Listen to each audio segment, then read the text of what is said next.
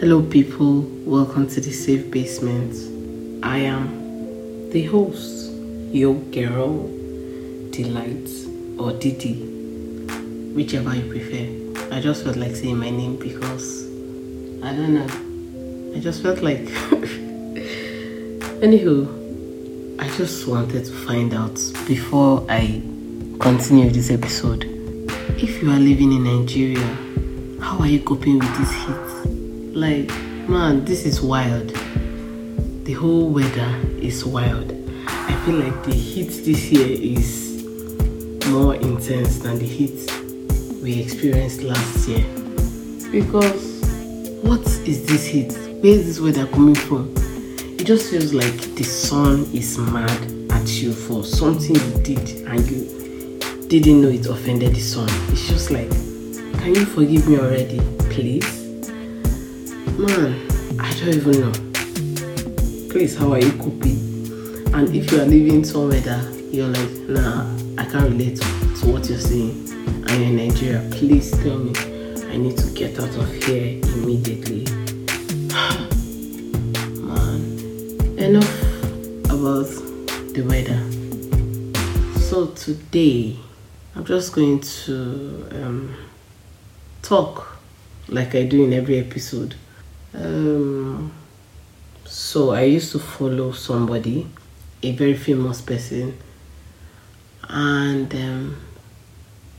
I started hearing things like, oh, this person is a false teacher, and this person is deviating from the truth and things like that.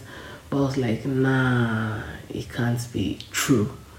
You know how you have so believed in somebody's ministry or in the thing somebody says that you're like, nah, there's no way this person is a false teacher. So until later on, I listened to this person again and I actually heard something that I wasn't too comfortable with, and then I was like, yo, I think this is getting out of hand and I need to save my salvation immediately. Save my salvation. Sorry, I just had to pause there. I was like, how am I saving my salvation? But I just felt like I needed to just remove myself from the situation and from the person's influence and just get out of there before it's too late. And it was really devastating. And the bad thing about that was it kept occurring like consecutively. People I really believed in their ministries and people I was following. I see something and I feel like, nah, there's something not right. And it just kept happening. Like series of people. It just kept happening. I really loved these people. I know it's crazy because you're like, you've never met them. How do you love them? But I believe there are people that can relate. But it's just like, not love in the sense of a personal knowledge kind of love, but in this kind of, I respect this person, and whatever this person says, I'm going to believe it. And in that season, when that thing kept happening, I just had this epiphany, like this reawakening, and I just felt like the Holy Spirit was probing me to stop looking to those people and look to God, look to Jesus. And a verse comes to mind when I talk about looking to God or looking to Jesus. If you are a Bible nerd, I'm sure you are so familiar with this scripture. It's Hebrews chapter 12 verse 2. King James tells us that looking unto Jesus, the author and finisher of our faith, who for the joy that was set before him endured the cross, despising the shame, and is set down at the right hand of the throne of God. But then I like the way the Passion Translation puts it in relation to what I'm talking about right now. I'm just going to be reading the A part because that's where I'm focused on, or where I'm going to focus on. It's the Passion Translation says, we look away from the natural realm and we focus our attention and expectation unto Jesus, who birthed faith within us and who leads us forward into faith's perfection. So that scripture came to mind when I felt like, okay, I should stop looking to these people for my faith to grow. I don't know if that makes any sense. And in that season of my life, I decided that, I actually want to tune down listening to other people and try to read the Bible for myself and really understand it. That was a really great experience for me because I began to see things in a new light and I started understanding things for myself. And it stopped being like, this pastor said this thing and so I believe it. It was more like, I saw it in the Bible and I believe this is what the Holy Spirit wants me to learn from this. And it just made me grow stronger. So right now I'm in a place where I'm just going to stop putting my expectation on these people. When people are on platforms, we dehumanize them. It's like, this person has to be a guru. This person has to be more knowledgeable. And sometimes some of these people are even my age.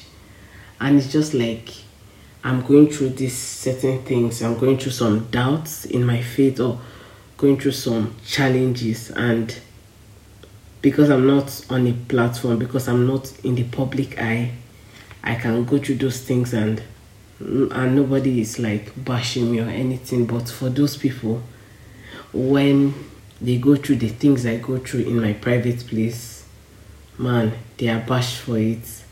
That's not, I'm not talking about cancel culture here, but I'm just saying we tend to dehumanize people on platforms. We tend to make them like idols, literally. And one thing I know is that God hates idolatry. Idolatry is not just when you set an idol, set a carved image and then you are bowing to it. No, it's way more than that. It's when you put your trust or put your hope and faith in something more than you trust in God, more than you hope in God, more than you have faith in God. So that is idolatry in simple terms.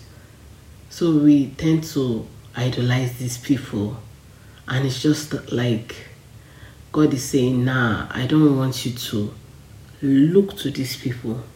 I want you to look to me, look to Jesus.